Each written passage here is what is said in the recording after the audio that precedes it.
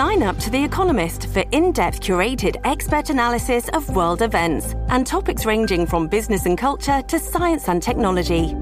You'll get the weekly digital edition, online-only articles, curated newsletters on politics, the markets, science, culture and China, and full access to The Economist Podcast Plus. The Economist is independent journalism for independent thinking. Go to economist.com and get your first month free. This episode is brought to you by Shopify. Whether you're selling a little or a lot, Shopify helps you do your thing, however you cha-ching. From the launch your online shop stage, all the way to the we just hit 1 million orders stage. No matter what stage you're in, Shopify's there to help you grow. Sign up for a $1 per month trial period at shopify.com/special offer, all lowercase. That's shopify.com/special offer. Hey, welcome back, everybody. It's September 7th, 2022. We have a hidden camera helping send a meth dealer to prison, a high school football coach on administrative leave, and the passing of 2 women who were sisters and Holocaust survivors. My name's Ike Morgan, and we're down in Alabama. The purported head of a big methamphetamine ring in Hoover, Alabama, was sentenced by a U.S. District Court to 15 years in prison on gun and drug convictions, reports AL.com's Carol Robinson. Robert Allen Osment, who prosecutors said ran the operation in the Ross Bridge neighborhood, joined several other co-conspirators who had already been sentenced. The interesting part here is where some of the evidence came from. Now, back on March 19, 2020, and don't you wish we didn't know now what we didn't know then, while we were debating whether to shut down life for a couple weeks, law enforcement searched Osment's place in Ross Bridge. They seized a kilo of crystal meth, 5 guns, more than $11,000 in cash, and an oscillating fan with a hidden video camera.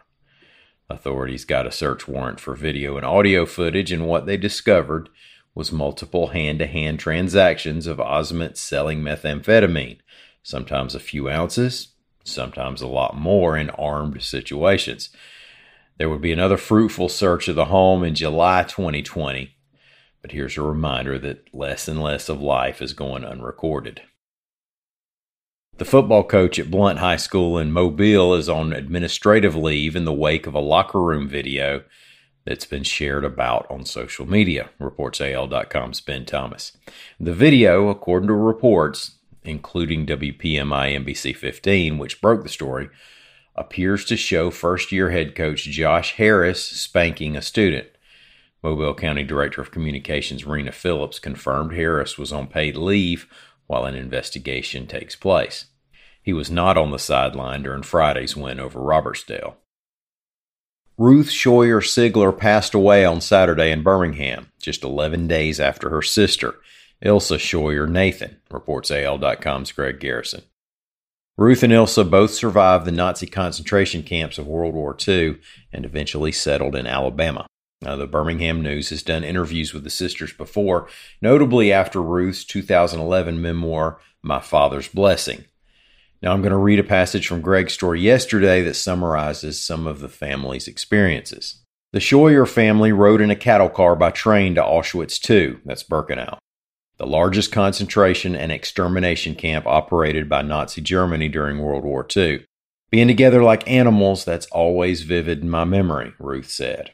It was one of 5 Nazi camps where she was held prisoner. Her father, who raised cattle and was a kosher butcher in their mostly Catholic village in Germany, died at Auschwitz. The last time he saw Ruth and her sister Ilsa in the camp, he held his hands over them and said a traditional Hebrew prayer of blessing for them.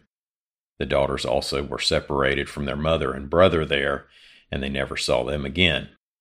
Ruth and Ilsa Scheuer were assigned to camp work details and endured brutality, hunger, and a forced march in February 1945, but survived until the Russian army arrived and their Nazi guards scattered. Ruth and Ilsa each weighed 80 pounds at the end of the war. They made their way to Nebraska to live with relatives who had settled in America and who had a trunk of photographs and other possessions sent ahead by the Scheuer family as they tried to escape Adolf Hitler's plan to kill the Jews of Europe. The Scheuers had legal papers ready to help them leave for America through Holland, but their documents were destroyed when the Germans bombed Rotterdam on May 14, 1940. A few years after the war, Ruth and Ilsa married and settled in Birmingham.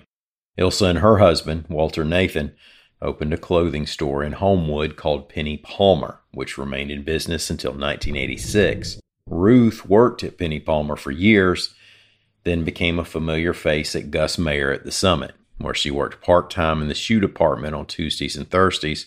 Most of her customers didn't know her dramatic story of survival. Now, Ann Mollengarden is the education director for the Alabama Holocaust Education Center. She said, quote, "They were always together. When Ilsa died, I think Ruth was ready." Ruth Scheuer Siegler was 95 years old. Ilsa Scheuer Nathan was 98 years old. Thank y'all so much for listening. We'll be back here again tomorrow. Until then, come on by and see us on the internet. We're at al.com.